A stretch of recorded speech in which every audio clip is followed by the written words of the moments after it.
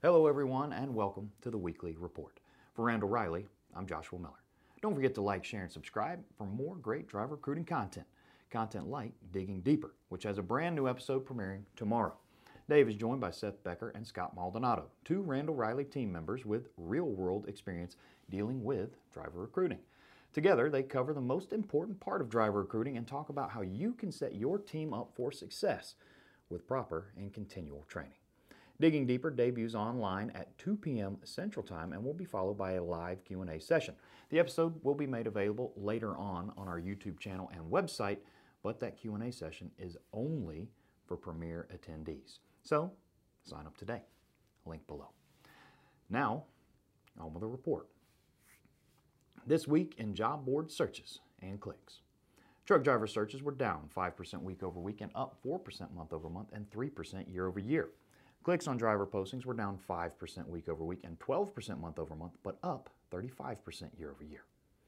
This week in freight. Total load volume inched up by 1% week over week, with both dry van and flatbed posting increases of 4%. Refrigerated, however, declined by 1% week over week.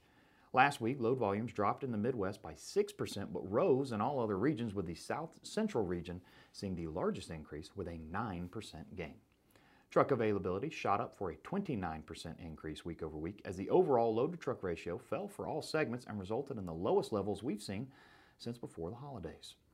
Spot rates inched up by 0.3 cents week over week. With overall spot rates, we've only seen a net change of a half cent over the past 4 weeks as fuel rates continue to bolster the rates.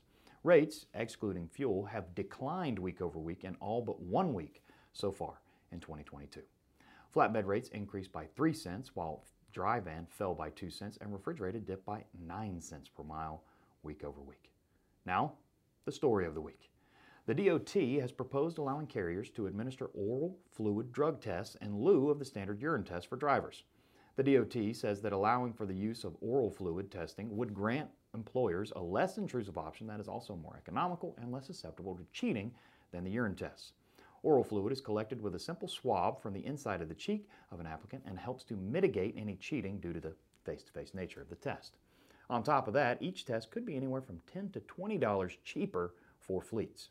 By allowing both urine and oral testing, the DOT hopes to give employers added flexibility to use whatever method is best based upon the situation. Oral fluid offers a narrower detection window and could give fleets a better chance at detecting recent drug use, which could be especially useful for post-accident drug testing. Urine tests, on the other hand, are much better at detecting a pattern of intermittent drug use. And that does it for this week's report. Come on back and see us next week as we take another look back to help you move forward. And don't forget to register for that Digging Deeper. Again, that premieres tomorrow at 2 p.m. Central Time. Link below. Until next time, have a great week, everybody.